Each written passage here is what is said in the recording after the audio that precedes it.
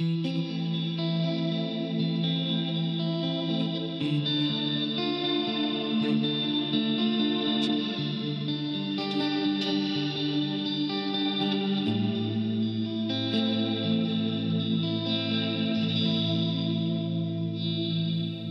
you ready for some nosy bitches? Because this is about to get explicit. Hey, bitches. Hey, friends. Hey, Karla. Michael. So, the most exciting thing about this episode, it is the first episode with our new theme music. Yes. So I feel like in addition to, hey, Karla, hey, Michael, we need to also say, hey, Martin. Yes. Thank you, Martin, our very talented friend. We appreciate you. Yeah, he came over and put our music together, and thank you, Michael, for finalizing it and putting it out. We're so excited. A little slow, but it's there, and it's cool to have something that is completely ours that we can take with us anywhere, and we appreciate a friend helping us out with that. Yeah, I really liked it. And tonight I'm over at Michael's and we're surrounded by all the animals. So Michael has a very pregnant cat who could give birth during our podcast. And just absolutely insane. I hope she doesn't, but also I kind of hope she does. Poor thing. Very pregnant kitty was walking around here. We got to feel on the little babies and feel their little heartbeats. So it's super cute. How's your week been? It's been very good. There's so much exciting things happening in my life and in your life. Yes. In the next couple of weeks. By the time that we come back to record our next episode, oh yeah, Michael, you will officially be a married man. I shall be. I will be married, and you will have one of the kiddos graduated from college. By the way, 2 years early. This son of a bitch. I just want to say that, like, your life event makes you feel like young and full of life, and my event makes me feel like my life has passed me by. I'm not sure that getting married at almost 40 it makes me feel young and vibrant. I just throw out, like, at 40, I have a kid graduating college. So for all of you, you can do the math, figure out at least I was youngish. But it does. I'm very excited, very proud. Big things happening. One thing before we jump into this, and I have specifically been waiting to tell you this on air because so I told you that we went and saw the Book of Mormon last night, which was an amazing show. They do an off-Broadway series here in Pensacola every year, and they have a traveling group that comes in. And for those of you that aren't aware, it's just completely irreverent, kind of poking fun, not even just specifically at Mormonism. It's really all religion. They take no prisoners. It's just ridiculous and over the top.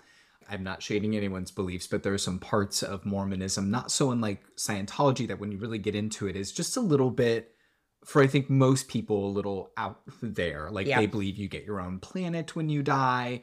Jesus, after he was crucified, but before he was resurrected, ended up appearing in what ended up later being like modern day New York. Jesus apparently did a drive-by America. So Thomas and I are discussing this before the show, and pretty loudly, and like we've had a couple glasses of wine, so probably a little boisterously.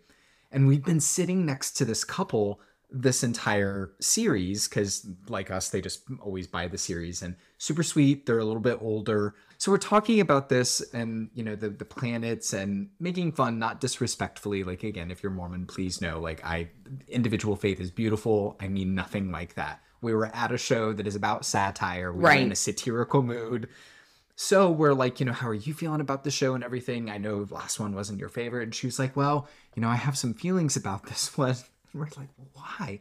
She's like, well, we're Mormon. Oh, no. And she was like, we'll see if I can make it through the whole thing. Well, you know what? I have said it. I feel like it's like now a running joke. I'm like, oh, by the way, I'm Catholic. But I can easily poke fun at the Catholic Church and the Catholic religion and also still have respect for it, but also poke fun at it. There were definitely a couple times when I looked over at her and saw that she was like almost looking through cracked fingers like you do in a scary movie. Like, oh my God, am I watching this? But you know what? She made it through the whole show. And before they left, she turned to us and was like, we'll see you next year. I hope you'll sit by us next year. So aww, I know. Awesome. Apparently they didn't mind us making fun of it too much, and they ended up having a good time. I feel like that is the way to do it, is to have some lightheartedness. Like sometimes you just have to poke fun at things, even if it's serious, even if you have respect at it. Like, you know, I feel like we do that all the time. Like we talk about true crime, we talk about very intense things. That's right. But there are moments that you have to like, to almost even process it, you have to look at it that way. Yeah, we're not trying to disrespect anybody. It's just sometimes you just need a moment of something funny, something about it. In the vein of that, thank you for letting me take that detour. I just thought you'd appreciate that. Like, it was just so awkward. Like, when she said to us we were Mormon, like, Thomas and I almost looked at each other like, are they joking? Like, are we being punked right now? They were dead serious. I kid you not. Like, I think we're going to need to switch seats. That's right. Excuse me, Usher. Yeah. I'd be like, Thomas, which one of us is going to the bathroom first? That's right. Come 5 minutes later and let's quietly make our exit. I'll give you the signal. Caw-caw. Yeah. That is great. And I'm so jealous that you're getting to see all these cool shows. It was really, really great. If you have the chance next year, like, do the series. Like, maybe we can do a couple of pre-show dinners or something. It's just a good time, and they get some good talent in there. So. I love that. So I will tell you a little true crime news. I just shared it on our socials, but Elizabeth Holmes officially has popped out a baby girl, and there were some pictures of her taken out there with her little boy and then the brand new baby girl. And she is just days away from turning herself into prison, where she'll be for at least, I think they say they have to serve in federal prison 85%. So she is sentenced to 11 years. So she's probably in there for the next 8 years. Which relatively, for what could have potentially happened, it's a blink of an eye.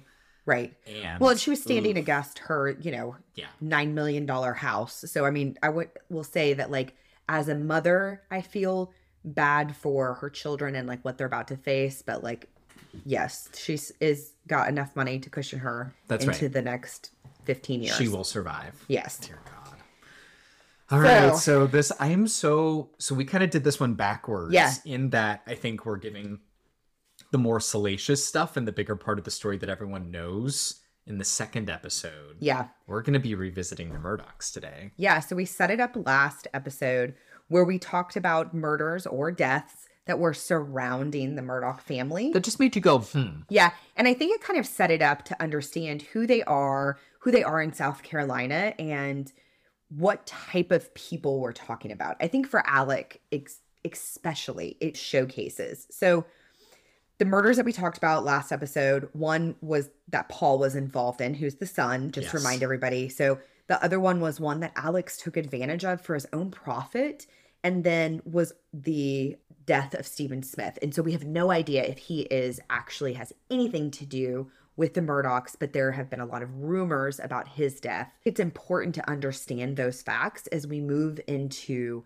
what really led up into the days before Maggie and Paul passed, all the way up into Alec's conviction and where he is now, which is in prison. And rightfully so. Absolutely. So we're going to talk about the mounting financial crimes that Alec was involved in and hiding, then the details of what happened to Paul and Maggie that night and why the jury found him guilty. Because I think there was a lot of speculation in the beginning. Did he do it? Was somebody paid to do it? He has this opioid addiction. So we're going to talk all through the details. So if you don't know anything about the Murdaugh case, that's okay. Sit tight. We're going to go through all the details from it. Yep. You don't need to know about this case to listen. If you do, maybe we'll share some things that maybe you just didn't know about. We really need to talk about the financial crimes because we need to understand the surmounting doom that was surrounding Alec right before the death of his son and his wife. So we talked about last episode, leading up to the death of Paul and Maggie, the Murdaugh family was being sued by Mallory Beach's family. So Mallory Beach, for those of you that haven't listened to the first episode, she was a young lady who was involved in a boat crash where Paul Murdaugh, the son, was allegedly driving the boat. And they say allegedly because it wasn't proven in a court of law. That's right. Though there's video of him driving, we feel like 95% that he was driving. Everyone says that he was driving, but it wasn't proven in a court of law, so we'll go with allegedly. But due to that lawsuit, Alec was having to turn over his financial bank records. So there are so many financial crimes that he is facing right now. Let's just break it down for a little bit. I listened to the testimony of the CFO, and it was brilliant testimony.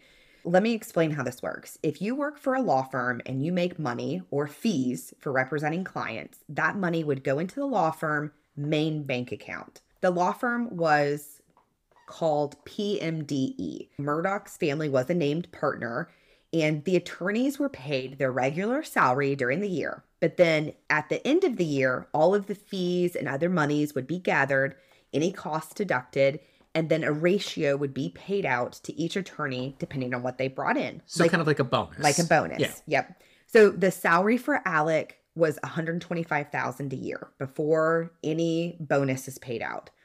So there's also a client trust account. This is a fiduciary account where money from a settlement or an insurance company, this is where the money would be held until it's dispersed. Now that's different than the fees that an attorney is paid. This is the money that would actually go to the client. And of course, the fees would come to that. So, and it's just going into this holding account before it's given to the client. Yes. Okay.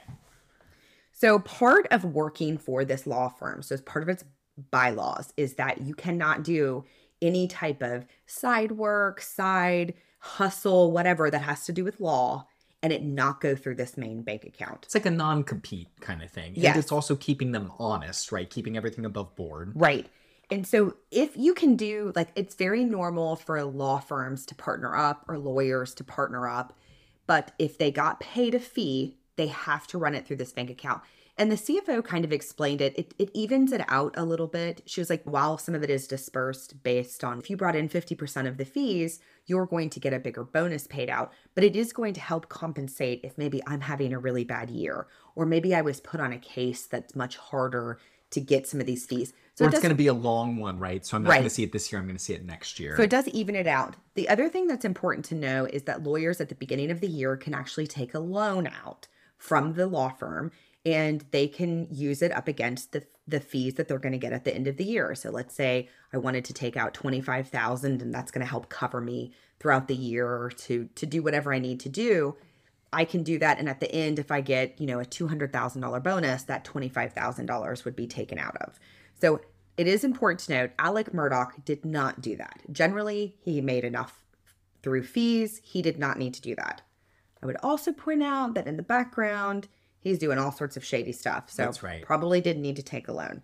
But it's important for us to understand, like, that's how that law firm worked. That's how they operated. Yep. So in 2017, a check for a loan payout from the law firm was mistakenly paid out to Alec rather than to his brother Randy.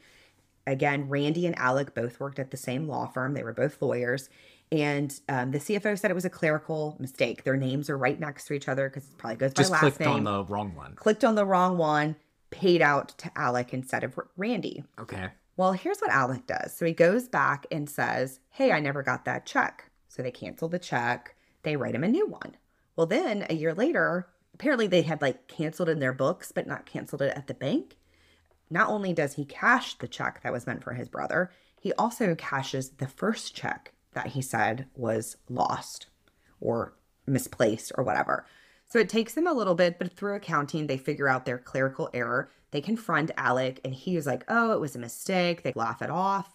And it's kind of no harm, no foul. He puts the money back, no big deal. And we're talking about a smaller amount here. And he was just hoping he wouldn't get caught, it sounds like. Yes.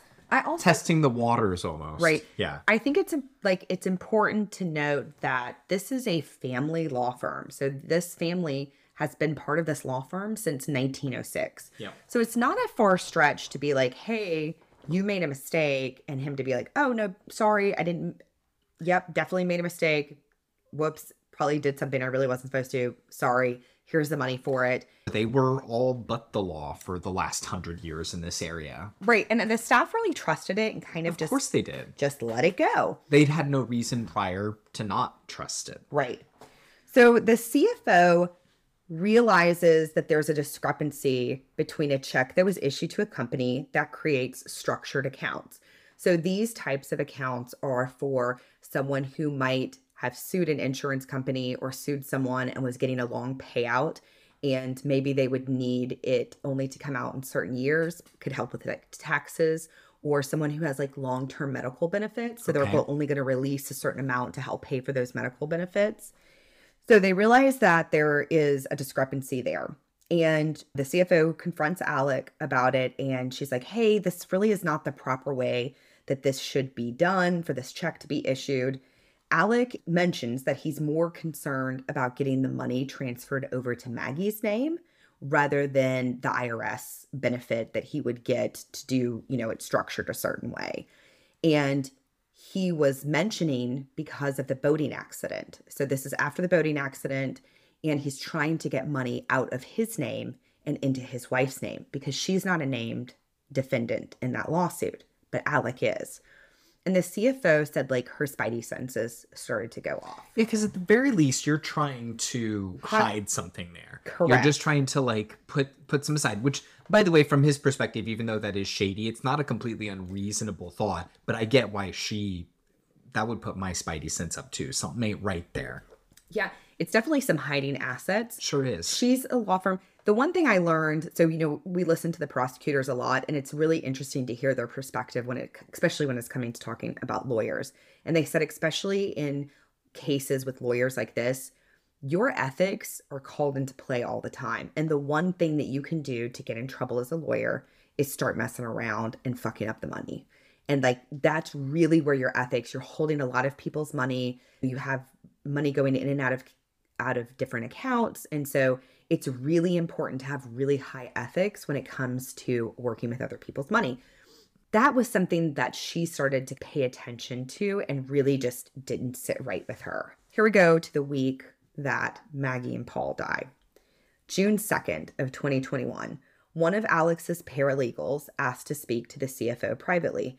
The paralegal was concerned about a case that had a significant settlement. It was like, I think it was a couple of $1 million settlement that was done by Alex and his longtime good friend, Chris Wilson, who owned a different law firm. And the settlement money was sent to Chris Wilson's firm, and then they would send a check to Alex's firm to cover expenses, and then would also include the fee for the attorney. Because again, you can do that. You can partner up with somebody, but the money has to go through the account. That's right. So they got the expenses, but they didn't get the fee. And so that kind of sends an alert that, hey, Alec has probably been paid directly, which is a no-no. So she talks to the CFO about it, and the CFO is like, okay. This is a third offense in fairly short order. I would be feeling all the ways at this point. I don't care what your last name is. And the fee is like $792,000. Jesus Christ. So it's like, that's just the attorney fee. So it's a big chunk of money. Like, yes. This is not like a couple $1,000s. This is not $25,000. This is almost $1 million. So what was it? And maybe you're getting to this. So if I'm jumping the shark, stop me. Like, what was the purpose of him trying to get it directly? Was he trying to hide it again? Was that okay? That's exactly. So basically, I was never paid this, and then I can put it in someone else's name.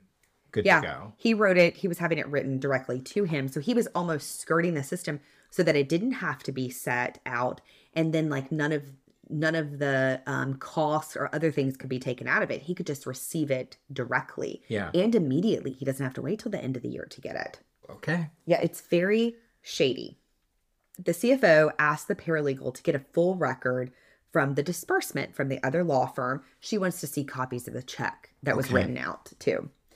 So that's on June 2nd. So June 7th, the CFO goes to confront Alec. He says, oh, no problem. The money's there. And she's like, cool. Glad that you still have the money. Glad that it's still there. I want to see the documents. I want to see the ledger. Because to her, this is more than just the money. Now you are doing something that you're not supposed to be doing. And so I want to dig deeper. I want to dig deeper. And you just producing the money is no longer good enough. So it's not like the first time, no harm, no foul. Now I need to see what's going on. He repeats that the money is there. But at that time, the conversation's interrupted and Alec gets a phone call that his dad is terminal and that the doctors are saying, hey, there's nothing left for us to do for your ailing father. It's time for hospice. And so, again, family law firm. This lady has known Alex since she was 16 years old. She knew his father. She works with both him and Randy, the brothers. So she said that the CFO in her turned off and the family friend and a human being turned on. And, we can worry about the business later, right? Let me deal with you as a human. And they talked about his father and how he was doing and how he's feeling. And she's like, you take off, get me this paperwork that I need in the next couple of days or whatever, but go deal with your father. And I'm almost wondering too, if in that case, because it is something that's so personal and traumatic, that's awful news to receive. And if his father hadn't been well for a while, Like, even if that in the CFO's mind was not quite an excuse, but like, here's a good reason that someone might be more careless than usual. They're distracted. They have this other thing going on. It's actually kind of brilliant manipulation, even though that part was true. Right. But a brilliant use of that by Alex. Like, there's a part of me that's like, bravo.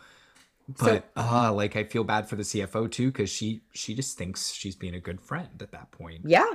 So Alec does reach out later that day and needs to get information on his 401k balance that he would need for this boat crash meeting on June 9th, where he would have to hand over his financial records. So June 7th, gets confronted.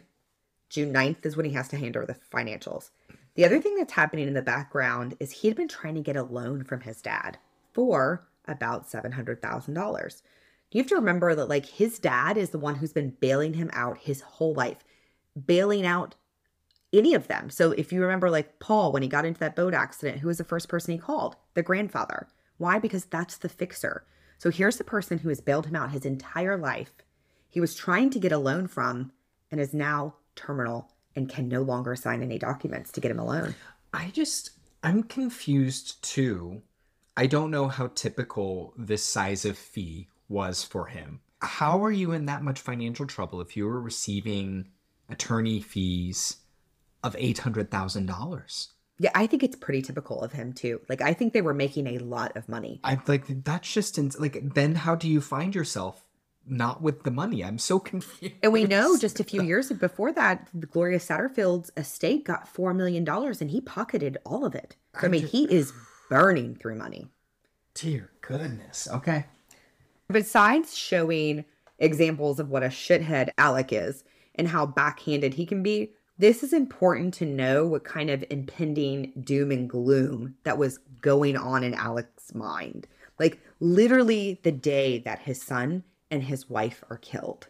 It's almost like a pressure cooker. 100%. Your dad is dying. There's no one left to bail you out. Even your dad dying is not going to fix anything. Like, you think your mom is still alive.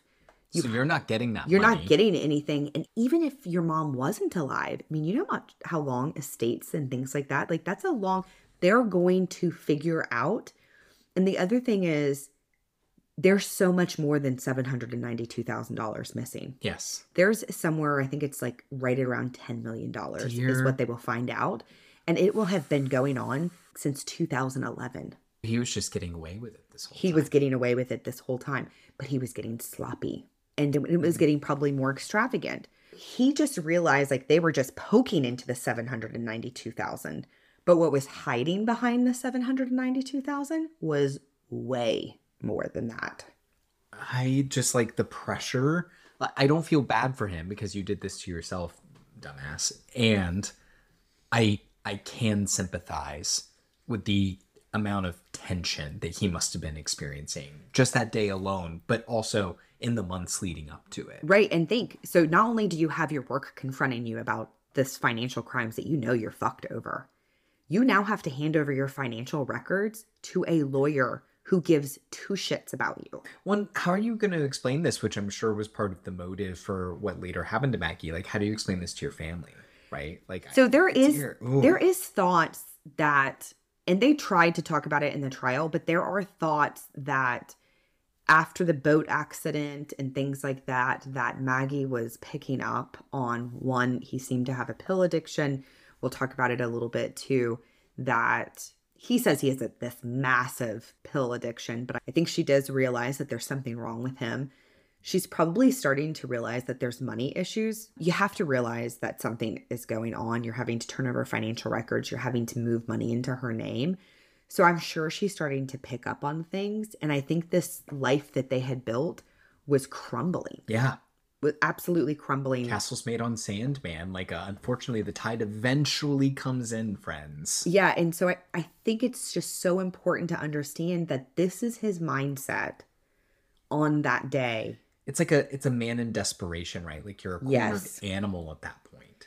And, the horrible thing is we have seen cases and talked about cases of men who have crumbled under far less. Yes. This is a lot. Well, and some of it very personal in nature. Like, some of it is his own doing and it's business. But, like, I don't care. I do believe he's a fairly awful person. And most people don't lose a parent and it not affect you. Right. He's going through some real things here on top of all the things that he did to himself. Yes, absolutely. It's not that he just broke bylaws in his own company and he's going to be fired. He's going to be held federally. Some of these are actual crimes. 100%. Because the money isn't probably just somewhere unaccounted for. Like, they're going to find out that money has been stolen from victims, money's unaccounted for. They're going to find that the amount of money that is looming in the background is way more than this $792,000 that was paid directly to him, which should have went through the company. Dear goodness, yeah. So here's what happens the rest of that day. The day that Alex was confronted and his dad was terminal, he texted Maggie, his wife, who had been staying at the beach house. And supposedly she'd been staying there. Maybe her and Alec were having some issues. It's rumored that they were not having their best years of marriage. And she was staying a lot at the beach house. I think, too, in the community, she was a little bit ostracized. A young teenage girl had died, supposedly at the hands of her very drunken and brazened son. So I'm sure she was not having her best year. COVID was happening.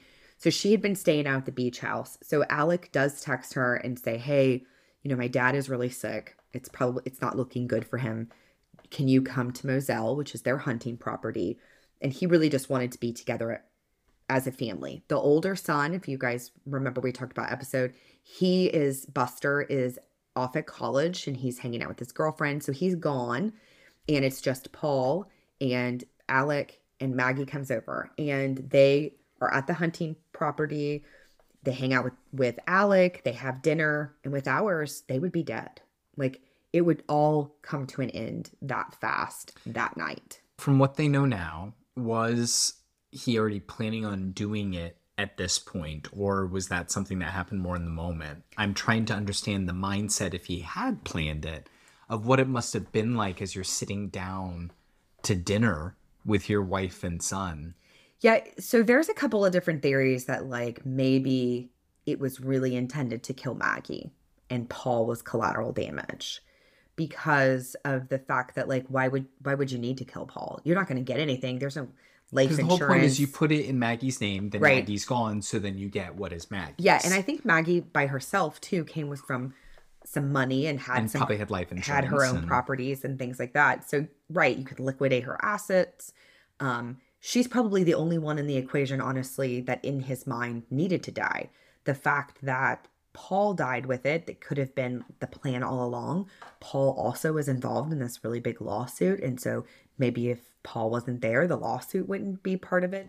I'm not really sure how much planning went into it, but there had to have been some sense that this is going to be the plan of what I'm going to do at some moment. You're at least contemplating it deeply at that point. If you were bringing them on to this more remote hunting property, right? Like you are putting them in a scenario where even if he hasn't decided at this point he wants to go forward with it, you're giving yourself opportunity now, which for, as we pointed out, a desperate man that's a bit like a cornered animal is maybe not the smartest thing.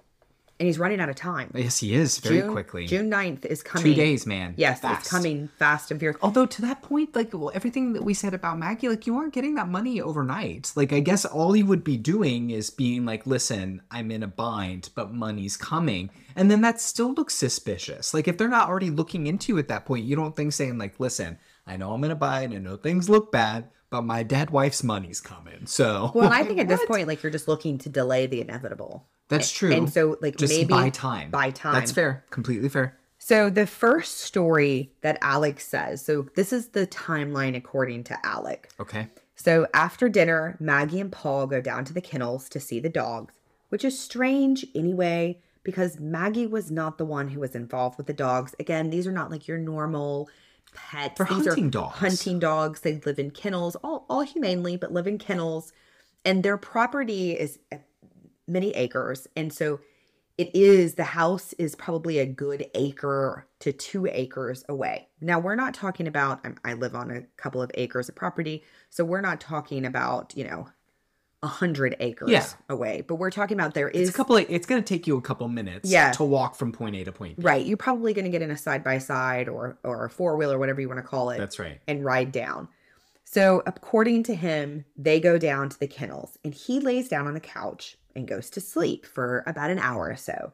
And he awakes and he decides at 9-something at night that he's going to go see his mom, who has late stage dementia, at 9 o'clock at night. And so he calls Maggie. Jeez. It goes unanswered. He doesn't stop at the kennel. He doesn't check on them. He gets in his car and goes to the nursing home and visits with his mom for about 45 minutes to an hour. And that's logged and video cameras and the things, right? So we know that happened. So we know he leaves. We know he goes to his mom's. He comes home and he says he goes to the house, checks the house, doesn't see them there, alarmed, drives back down to the kennels and finds Maggie and Paul brutally murdered, brutally shot there by the kennels. And he says he checks them very quickly, realizes that they're not breathing and that they've probably already passed, runs back to his car, calls 911. And then 911 phone call, he does sound very upset, and somewhere between calling 911 and the police showing up, he says he runs to the property, back to the house, and gets a gun because he's in fear for his life, and brings it back down and waits for the police. The police show up and they begin to start to put the investigation of what is happening. Alec also calls his family and his friends at the law firm. Now the crime scene is full of family members and full of lawyers and full of police officers, ambulance, and it's a very busy crime scene. Immediately, the police, of course, begin to question him, trying to understand what happened that night. Alex is very upset, and his demeanor is exactly what you would expect from, we watched the video earlier, it's exactly what you would expect from a grieving husband. Yes. Alec is wearing a white t-shirt and some string like cargo pants or whatever. That were pristine, Pristine. Karla. He even... Pressed even. Yeah, because there is, I mean, the great thing about dash and body cams on police officers, so you can watch this, you can YouTube it. Michael and I watched it earlier.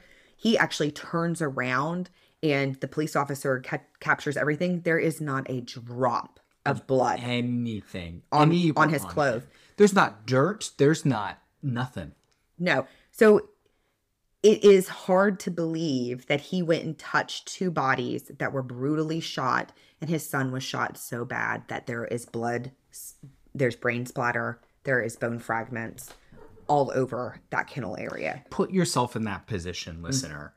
If it is your loved one, if it is one of the most sacred to you people in your life, and you walk in on a scene, even if it looks like they are already gone, I'll know about you, but I am, and I know I shouldn't. Like the crime junkie in me knows this is the wrong answer.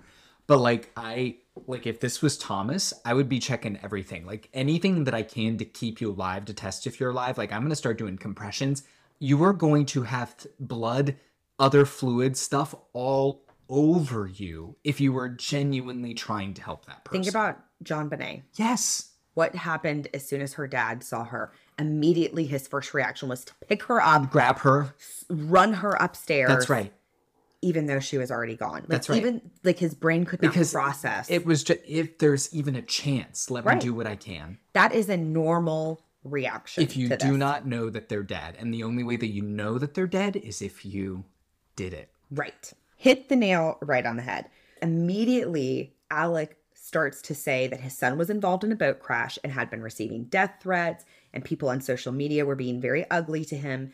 And this could be the reason of what happened. That's one of his first things. In fact, they have not confirmed to Alec that Paul and Maggie were dead before he is starting to push the blame that this could possibly have something to do with that boat accident. That's some Inception bullshit. Like, let me just place this little idea in your head.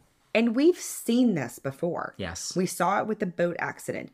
Let's start spinning the story. It's the power of suggestion. Yes, That's let's right. start talking through everything. He also tells the police, this is a hunting lodge, so there's a lot of guns around here. He shows them the gun that he has. They ask him about other guns. They're very concerned about it. I do know, like, later on throughout the night, they search the house. They're looking all over the place for guns. Stepping back to the law firm. So the next day, the CFO hears information that Maggie and Paul have been shot the evening before. And of course, at this moment in time, the human being in anybody says that, like, financial issues put aside, we have to remember that, like, these people have known the Murdaughs almost their entire life. They've watched their children grow up together. They've probably been there for birthdays and weddings and all of the things. So they're probably grieving right along with Alec and his family. So they're not worried about this missing $792,000. Not in this moment. And like you pointed out, the whole goal was buy time. Correct. Right? Yep. So that kind of puts that piece of it there. So June 10th, 3 days after the murder, Randolph Murdaugh, the grandfather, dies at his home. This was the grandfather. This was the head of the Murdaugh family, and really what I like to call the fixer. So he is officially gone just within days of Maggie and Paul. I'm going to go through a timeline of events. I know. And it's the whole house of cards coming down. Oh, I'm stressed for you, Alec. Like, when I go through this timeline, you're just going to be like, damn.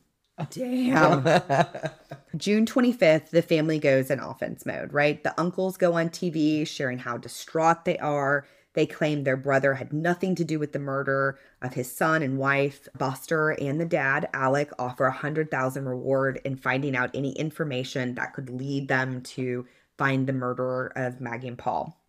August 11th, SLED, which is the South Carolina law enforcement, interrogates Alec Murdaugh, and they do everything but call him a suspect. He continues to deny that he has anything to do with the murders. He confirms the timeline that he stated, which again, his timeline was they had dinner, he took a nap, he never went to the kennels, he left to go see his mom, he returns to the house, he goes to the kennels, finds his wife and son. He doubles down on that timeline. It's a bold move, Karla. Yeah, it is. The question's flashing in my head, like, how typical is it for you to visit your mom at 9:30 at night? Who goes to visit an older person at 9 p.m. at night? Michael, I would not go visit you at 9 p.m. at night. I would be in bed already, Karla. On most nights, I would already be heading to bed. But it's back to our earlier point. This is clearly a man of desperation because Alec, he's not a stupid man. No. That we know this to be true. Not a stupid man. He's running out of time. And he's getting desperate. It would have been better for him to say he was going to visit his drug dealer. It sure would have. That would have made way more sense. It really would have been. I woke up. I needed pills. I went to find my drug dealer. Yes. And then I went to go visit my mom for an excuse so I could tell my wife. Honestly, because I would have thought that. If I'm the police officer, exactly, I would have been like, you know what? Actually, that kind of makes sense. Yeah. Because it's like, okay, well, I got to tell my wife I'm leaving for some reason. Hey, and why would you admit I'm going to go visit my mom to cover up another? Like, I think that would seem more viable to an officer. But this is what happens when, how about don't commit crimes to begin with? But just like, we joke about stupid criminals sometimes. When you're in these desperate things, when you're under this level of stress, ain't nobody smart. You just aren't. No. And so Duffy Stone is one of Alex's very good friends, and he's the current solicitor in Hampton County. Okay. So right around August 11th, he recuses himself from the murder investigation. I mean, clap, clap. You should have done that originally. A long time ago. You don't get any credit for doing that. That's right. Cool. Well, he did do it. He could have not. Yes. To be fair. Anyway, go ahead. So September 3rd, Alec officially resigns from the family law firm. So here's the next crime in our story of crimes. September 4th, there's a 911 call from Alec Murdaugh. Just a couple months later. Okay. Yep. He claims that he was shot on the side of the road. The wound is superficial, but he's being treated at a nearby hospital. Within days of being released, Alec goes to rehab. And there's a statement that comes out that Alec is suffering from an opioid addiction. Days later, the law firm comes out and says that Alec was fired and is now being investigated for misappropriating firm money. So he got his delay. He got from June to September, but they were still coming for him. Like, they were still going to figure out what was going on. And then all of a sudden he's shot in the head and then has to go to rehab. It's all suspect. And his father, who again was typically the fixer in these things, is no longer there to clean it up. Because I think for someone that's used to fixing things like this, a couple months is plenty of time to make things go away. Yeah. I almost feel, I don't feel bad for him, but I almost feel bad. Yeah. Well, here's a perfect example of an adult who's ever had to problem solve their whole life. That's right. And so now they're flailing. It feels infantile. It does. So 10 days later, September 14th, court documents allege Murdaugh's roadside shooting was part of an arrangement where he hired a former client to kill him so that Buster, the surviving son, could collect a life insurance payout of $10 million. Curtis Edward Smith, 61, who allegedly shot Murdaugh, was charged with assisted suicide, assault and battery of a high and aggravated nature, pointing and presenting a firearm, insurance fraud, conspiracy to commit insurance fraud. So they just threw it at him. They're like, anything that we can make apparently the story that comes out is he hires this guy to kill him. And so that his son can collect the insurance money. He's like, you know what? I'm out. And apparently he chickens out and he gets a superficial wound instead. Alec chickened out, or the hired shooter? No, Alec chickened out. Okay. I think this kind of sets him up that like, oh, whoever killed Maggie and Paul is now after me. And I'm wondering if that was like Alec's plan the whole time, like lead this person to believe that they're really a thing. I duck at the last minute. Now I have a viable suspect that could have done it. Here's this guy that tried to shoot me.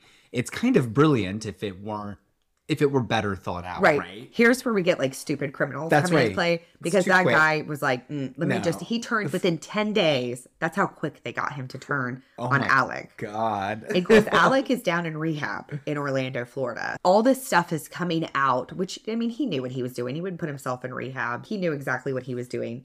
Here's really where the house starts to fall apart. So September 15th, they actually opened a criminal investigation into the death of Gloria Satterfield, the case we talked about last episode of their longtime nanny and housekeeper. And it's with handling her estate because, again, he pretty much stole the $4 million. Sure.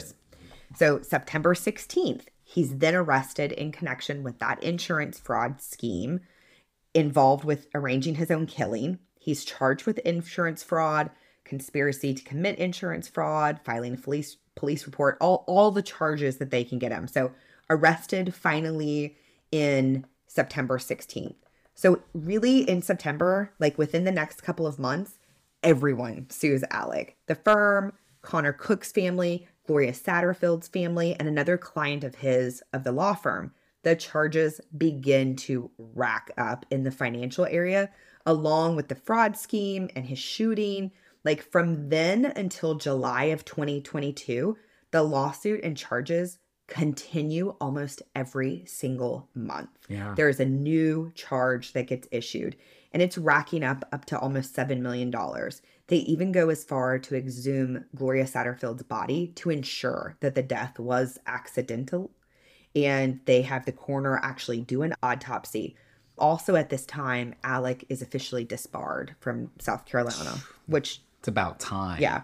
Now we're almost a full year into this. So now we're into July. The two charges that would completely just destroy him, tear everything apart, he would be charged officially with the murder of his son and his wife.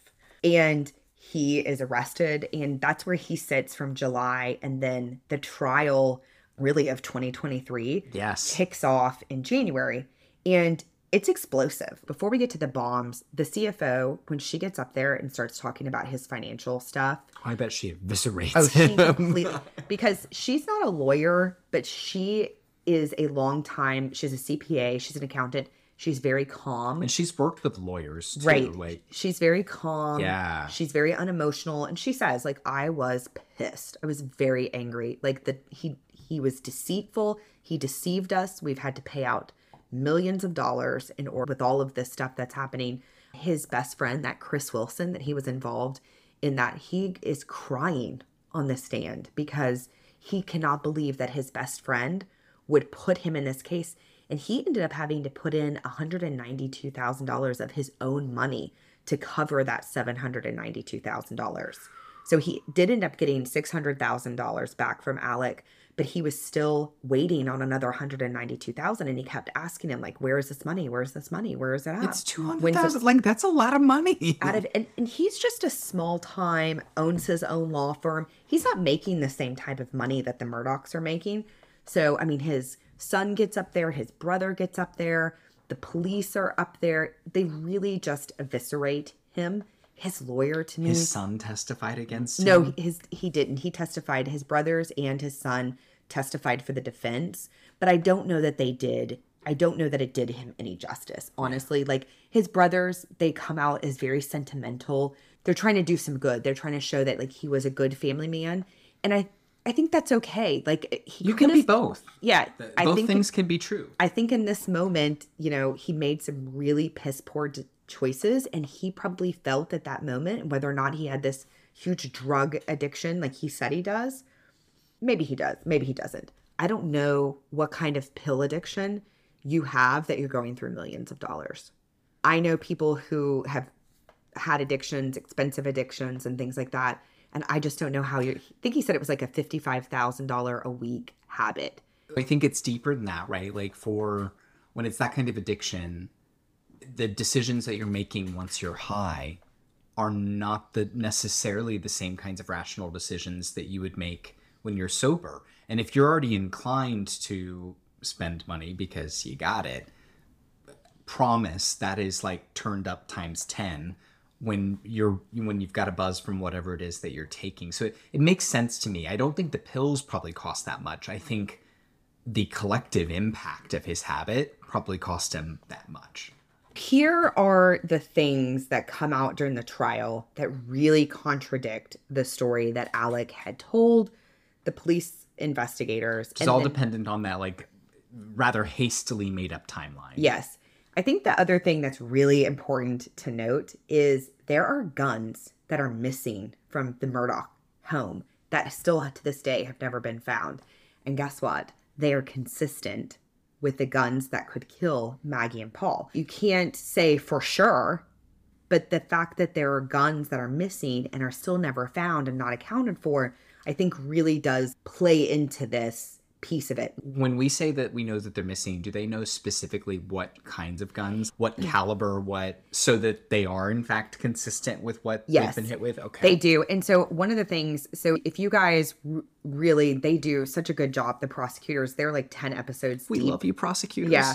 They're 10 episodes deep into the Murdaughs. I was just listening to one that really talked about the guns and talked about the types of gunshots that Maggie and Paul sustained. Yeah. And so one of the things that they really talked about was the difference between a buckshot and a duck shot. Right.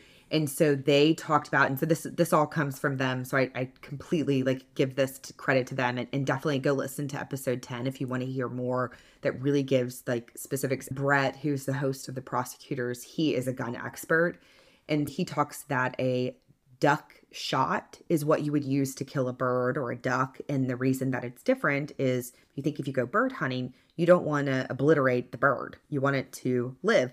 So it's a smaller hole. And most of the time, if a human got shot with it, it's probably not going to kill you. And there are times that it would kill you. And that a buck shot, much bigger, you kill deer with it. You could easily kill a human with it. It's like a scatter shot. Yeah. And so they said the type of shots that Paul had, that he actually got shot at first with a buck shot, and that it, like 1 in a million chances, actually didn't hit any vital organs. And he could have survived from that first shot. But the second shot that actually killed him was a duck shot. But it was fired in a weird angle. And so it went through his throat and into the base of his skull and killed him probably immediately from that. And so they said the fact that it would be so rare for someone, an outsider, to walk up, to have no guns, right? To take guns from the Murdaugh home and use that to kill Maggie and Paul. But even more, to have this duck and buck shots, ammo loaded in this gun. It would be much more likely that this was a gun that was loaded there at a hunting lodge with this weird type of ammo put into this gun, which even Brett said, who is an expert, says it's still kind of weird. He said normally what you see first in a lot of hunting guns is the very first one is the duck shot. And then the second ones would be your buck shots, the second and third. But this one was backwards. It's really hard for them to believe that this was a stranger who came up on the property with that. Because you would never go out to shoot and kill someone with this type of a gun or that type of an ammo, with a duck shot. Like, as someone that has just passing knowledge of guns, I know when you say buckshot, I'm familiar with what that means. Right. You had to describe to me before we started recording what a duck shot is. There is no way in hell that unless I were a seasoned hunter, which again, why would I be bringing that in there, that I would even have that ammunition anywhere near me to load up. You know what I mean? Like, he might have gotten away with it if it had only been a buckshot, because I think that that's common enough that it would have been plausible deniability. So many people have scatter shot. Right. So few people even know what a duck shot is. Yeah, it's very interesting to listen to them break it down. If you're interested in the gun piece, specifically episode 10 from the prosecutors for what they did for the Murdaugh, but that was really interesting to hear. That's kind of a bomb for them that they can't find these guns, that this gun would be consistent for what could shoot or fire at Maggie and Paul. And there's no reason for why they're missing. Yeah, that's right. There's no explanation for it. So the other thing is, while Paul was down at the kennels, they're, just like we talked about with the boat crash, right? Paul is he's in his early 20s at this point. He is on his phone all day, every day. And the other thing that young adults do all day long is Snapchat. And so he was taking a video of one of the dogs with one of his best friends, and he was sending, the dog had like something wrong with its tail, and he's sending his friend a video of the dog, and you can hear his mom in the background, but guess who else you can hear? Alec. Clear as day, you can hear him in this video. And so the whole timeline is now blown as far as Alec saying over and over again, I never went down to those kennels until Maggie and Paul were dead, and supposedly he was asleep, right? I took a nap, I left to go to my mom. So here's this whole 2-hour time frame that these murders can happen. Well, now that Snapchat video is taken just about 8:45.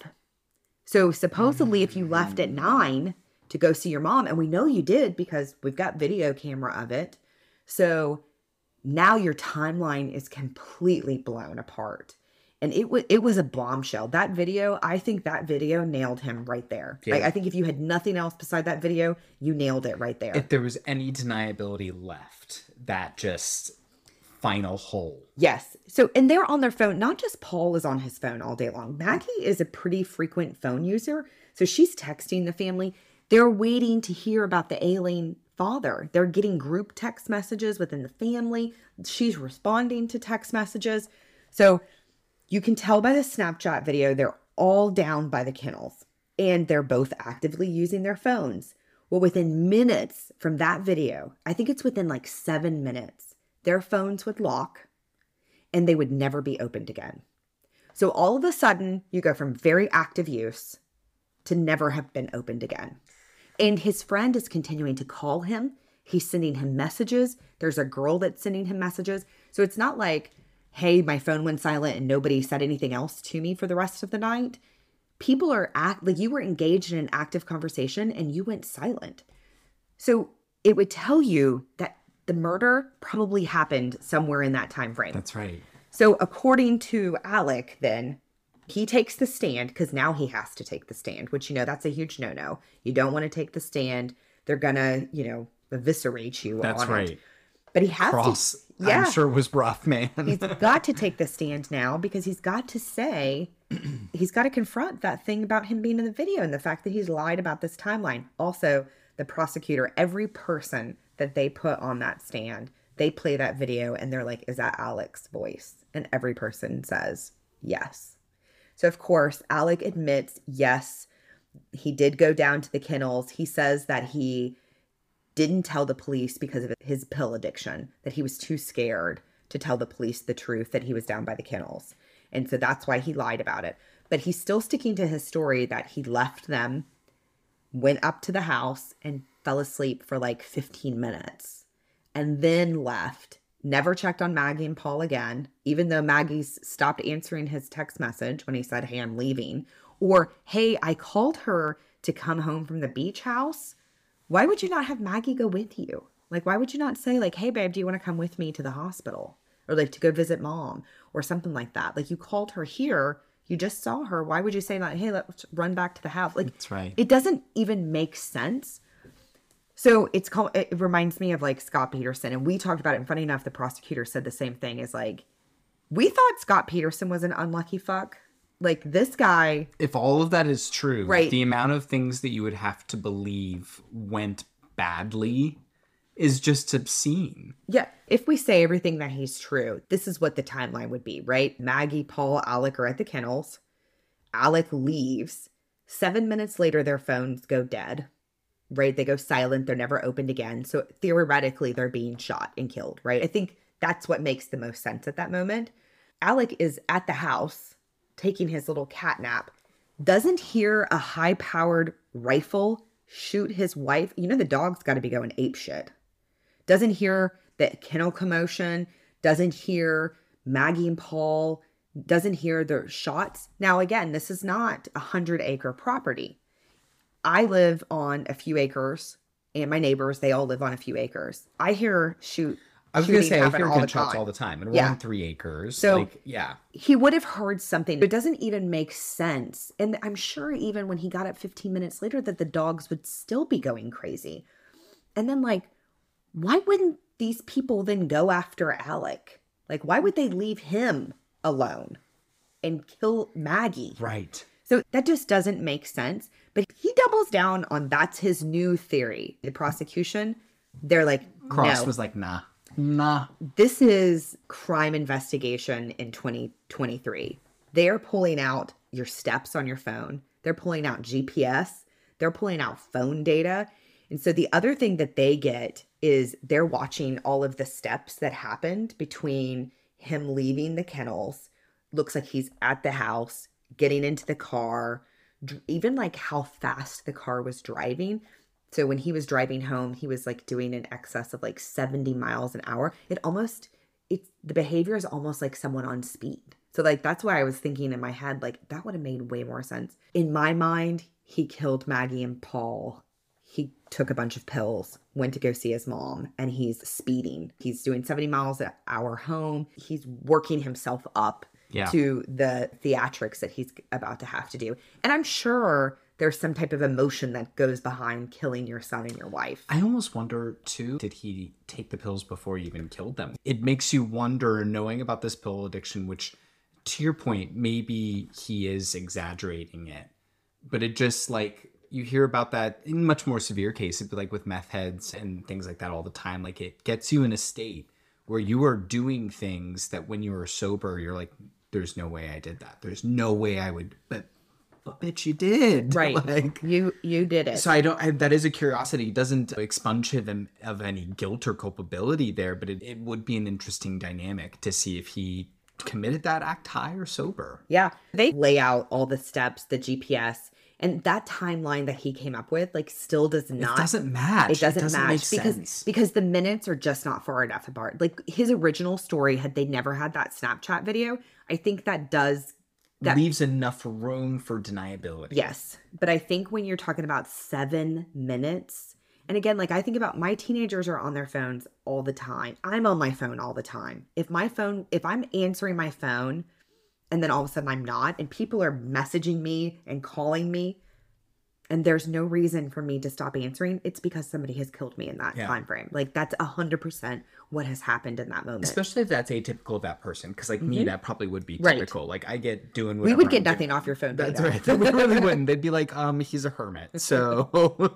The other thing that really blows this away is, again, Alec says when he comes home, he goes to the house, then he comes down to the kennels, and he's concerned, and he sees Maggie and Paul there. He checks them. So GPS, steps, heart rate, all that stuff, right? They do say he goes to the house and then he goes to the kennel. But they said between hitting the kennel and dialing 911, 15 seconds. There is no way he got out, went there, saw his loved ones, his child, ran back to the car and dialed 911 in 15 seconds. If he did that, like, something has to give. Either you didn't try to touch them. Right. Or it has to take more than 15 seconds. Like, I could see a thing. 15 seconds is longer than people realize. I could see a world where you see them. It registers for a couple seconds and you're like, oh shit, let me dial 911. Right. That can make sense to me. You cannot fit in those 15 seconds. I see you. I check you. Right. And then I go dial 911. Right. And even if you're like scared shitless. No. Like, I just don't know. And again, like, we watched the video of him earlier and he's overweight. He's heavy set. Like, he's sweating profusely. And I get it. Like, a very traumatic thing has happened regardless of whether or not he was guilty of it or whatever. I'm like, you did not run back and forth in 15 seconds. Sure. Let's be real. No, that's right. You didn't. Otherwise, he would be like, yeah, he did not. Karla. He didn't do that. So again, like, we talked about it earlier. The shirt, it's spotless. It doesn't match the story. It doesn't Go watch that video, listeners. It literally looks like a pressed t-shirt. Like, it's one of those rich people t-shirts. Yeah, and the bad thing is, this is one of the heartbreaking parts. I said his brother testified earlier. And when his brother testified, he said the next day, he called the police and said, hey, can I go down to the crime scene? Like, I need to go look at it. Like, I need to go put my eyes on it and really understand what happened. And he said that he went down there and there is everything that you expect there to be. There's blood. He was like, there is what I imagine might be brain matter.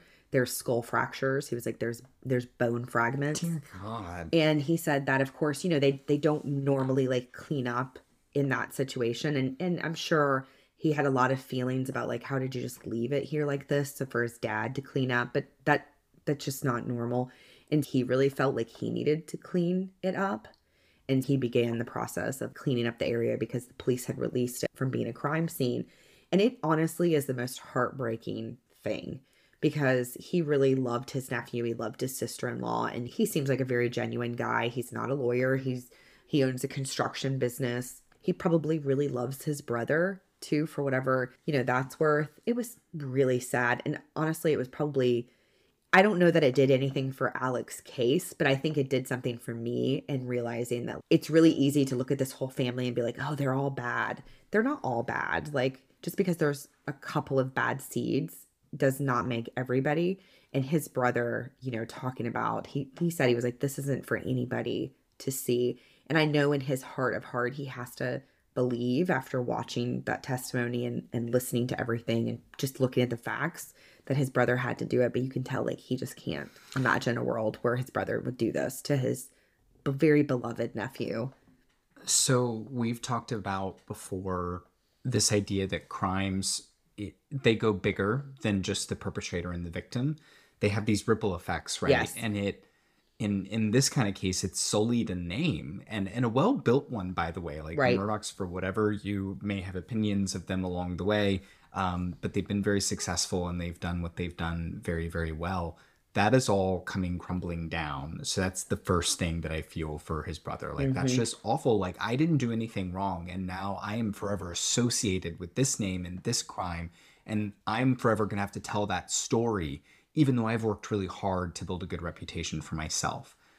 The second thing I would say to that is, like, think about when we like just disappoint our friends on something minor and how much we stress out about over like that kind of thing. Like, the people I really care about, if I've done something to truly disappoint you, right, I feel that. I feel the weight of it. And by the way, on the recipient of that, when you're the person that's been slighted by the friend, it really hurts because this is this person that you trust. Right. How awful must it be for your brother? Which, again, we presume he loves his brother, right? Both of them love each other. To have to listen to that and admit to yourself, this person that I love did this. They did this awful thing.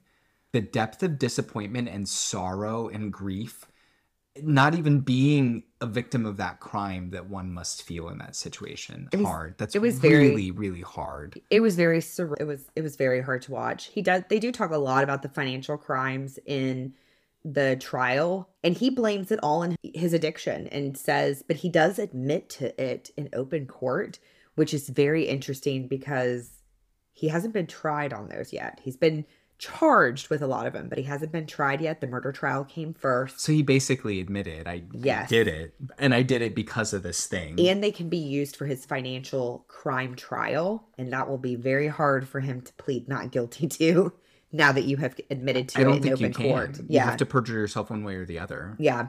So in the end, on March 2nd, the jury would come back after only 3 hours of deliberating. 3 hours. And Michael and I were here at the house when yes, and we went running through the house. Sure did. Like, holy shit. They found him guilty of 2 counts of murder and 2 counts of weapon charges. And that is definitely one of the fastest jury decisions on a murder trial I have ever seen. The very next day, the judge sentenced him and gave him 2 consecutive life in prison. And so they do have him in prison right now. He is not in Gen Pop. He is isolated to himself. Yes. I think there are probably worried, obviously, for suicide. There was an update from the Mallory Beach wrongful lawsuit that I wanted to talk about. In 2023, so as this case was kicking off as this trial, the family of Mallory Beach originally had Buster Murdaugh, which is the older brother, as a named defendant on here. And part of that was Paul, when he bought alcohol, he used Buster's driver's license to get at the alcohol. So they had him as a named. But in January, right as that murder trial was kicking off, they dropped Buster from the lawsuit. And so what happens for that is, they also dropped part of the estate that belonged to his mom. You know, there are other properties that belong directly to Alec and his family, but his mother's estate and that money would be safe for Buster to inherit. And I thought like that was just something super compassionate that the family did. And they said like Buster has been through enough. Like really at the end of the day, that they weren't looking to go after Buster. That's just part of... He was a victim in this, just like we were saying, right? Just as much as the rest of the family. Yeah, they felt like this was something that they could do. The son has been facing, you know, an unbelievable time. His mom, his brother is dead. His father's been charged. Like his whole life is really just got turned upside down. And as far as we know, and as far as it looks like, he's really an innocent party to that. And so I can't even imagine what he feels. It really kind of warmed my heart a little bit. And I think it goes to show what type of family Mallory Beach had. And I said that since I watched the documentary. Her parents are just the most upstanding human beings. And like even for Alec or anybody to say to them that, oh, were you involved in Maggie in Paul's death? He was like, you know, of course the police were going to come and ask me the very next day, did you have anything to do with this? Do you have an alibi? And he was like, I would never do that. Like, have I been angry? Am I upset? Yes. Would I then go kill him? No, because that isn't who I am. And you could see like he really felt that. And I just thought it was one of the most respectful things I had heard. And so I really did appreciate that. The other person besides Alec that is involved in this lawsuit is the grocery store that sold the alcohol to the minors originally in the day. There was a settlement. I think it's of about $700,000. And so that's going to be split among the survivors along with Mallory Beach's family. But because the other kids were injured as well. So that's going to be split. Then the only other thing, you know, there is an appeal, of course. I think one of the things that his lawyers said is they didn't feel that his financial crimes should be brought into the court. I don't think it matters, to be honest, even if you took all the financial crimes out of it. I think it shows what kind of a person Alec is, but I don't think it does anything to me. Like they got him in the tape. They have him in the steps. They've got him in the GPS. They have him in that evidence. Because there's no way in 7 minutes he walked away from that house and didn't hear his wife and son being shot. That's unbelievable to me. And so very unlikely that Alec will ever be released from prison because again, if somehow that appeal got overturned, you have about 40 financial crime charges and they're going to put you away. He is going to be in prison for a long, long time. And really, I think the only thing that's left from this case is to find out like what is going to happen with the body that was exhumed of Stephen Smith, and will it actually have anything to do with the Murdaughs? That's right. And at this point, I don't even know, like, the specter of what has been created by Alec at this point. Like, in the court of public opinion, I'm not sure that it even matters. No. Like, even if he is found innocent of having anything to do with it, there's always going to be that wonder. There's going to be the urban legend of it. Because you've done these other awful things that make it seem completely viable that you would have done this other awful thing. Yeah. So,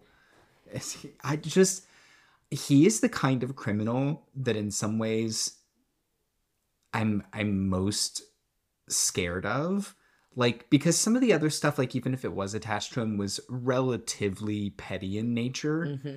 To be able to go from 0 to 100 like that, to go from, like, petty financial crime to murder overnight of the people dearest to you to try to dig out of a hole, it's terrifying. I'm glad he's in prison. I'm glad that they have fallback options, like you said, for the financial crime. Like, it sounds like, because of his addiction, he's at least at the moment a danger to himself, and he's certainly a danger to other people. Yeah, I think the part about it, when people say that, or speculate maybe he didn't do it or things like that, that podcast that we like, I feel like they've said it best, is the reason you can't understand why someone would do this is because you would never do anything this. Like, we don't think in that way. I could never hurt my children in this way. I just could never do it. I can't fathom it. It's so hard to fathom. If you look at it with common sense and you look at all the pieces of the puzzle, like, it's very clearly, yes, there's not a video of Alec doing it, but all the evidence shows you that this is what happened. That's right. Or you were the unluckiest bastard in the whole world. That's right. You either did this or everything. The whole world is conspiring against Everything you. went against you. The Greek and Roman gods have come back and are smiting you. Yeah. Like, it's Final Destination. That's right. Death is following you, bitch. Way. Like, that's right. So, yes, needless to say, Alec is very guilty. Michael, I don't know that we could do a mob case that would have this much. That Hollywood is, like, salivating. Oh, for sure. As soon as a respectful amount of time has passed, they're going to pounce on this, because you can't write something. I cannot wait to see the Lifetime movie. Real human nature. And I know that's one of the many reasons we like doing this, because real human nature is just sometimes disturbingly fascinating, but fascinating nonetheless. Like, it's just what gets into the mind of you to make you want to do this to people you love like that. Like, even the money thing. So what, you're millions in debt. That is still better than having none of the people you love. It's better than being in prison for the rest of your life. Millions of dollars in debt, you can live an austere lifestyle and get out of that. You can't bring your wife and son back. You can't undo prison. No, I would say that I think there's a world that he could have gotten out of some of the financial issues that he was in. He was having to turn over his financial records. I think that lawsuit would have eaten his lunch for sure. But I think the rest of the stuff, he could have walked away from the law firm. I think he could have talked his way out of some of it. But because this spotlight was placed on them, like, here's this little snowball coming down the mountain, right? And it's an avalanche. But I do think, like, at the end of the day, he would have never saw the amount of prison time that he's facing today because of these murders. No. He would have been able to talk his way out of it. Would have been a relative slap on the wrist compared to what he's doing. Right. And let none of that diminish the fact that, again, 2 people lost their physical lives, and many more have now lost, their loved ones, their lives. Buster's life has been flipped upside down and backwards for the rest of his life. If I were his brothers, I did think after his brother testified, and he was convicted, I would think I'd be like, I don't have to clean up his mess anymore. Yeah. Like, I feel horrible that this has happened. I cannot change it, but, like, I do not have to worry about him anymore. Let me focus on my other nephew and let me just be done with this. I'm telling you what, too, if I were Buster, I'd be legally changing my name. Like, just go somewhere, like, once you've gotten your head straight, and I'm sure, and I, like, seriously, I am not a prayer, but, like, I'm sending all the good vibes. Like, what just an awful thing to go through. And when you find a way to resume some semblance of normal, move somewhere, change your name, start over. Yeah. Like, you just come to Florida. Well, there's the story of the very famous or infamous Murdaugh family and all of the crazy crimes that were surrounding it. You guys tell us what you think. Hit us up on all of our socials. You can catch us at Nosy Bees, both on Instagram and Facebook. And of course, if you want to do the whole email thing, you can do that too at nosybees4life@gmail.com. That's NOSEYBEES4life@gmail.com. And I think our next episode will not be so much doom and gloom. No. We got to go a little bit lighter. Yeah. So I'm bringing some lighter. Yeah, I think we're gonna have some fun. Yes. With the next episode, and the next time we talk, Mr. Michael will be a married man. Oh my gosh, it's kind of crazy. Send us all the good vibes for that too. It's just fine. It's gonna be fine. It's gonna be amazing. All right, you guys. Until next time, bitches. Bye.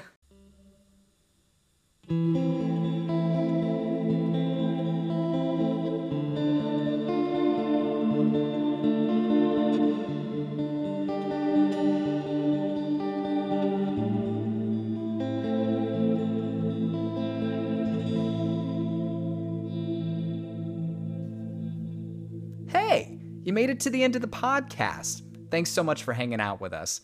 And I know that we've given a lot of our unsolicited feedback, but at the end of the day, it's also important that we remember to stay kind, stay curious, but of course, stay nosy, bitches.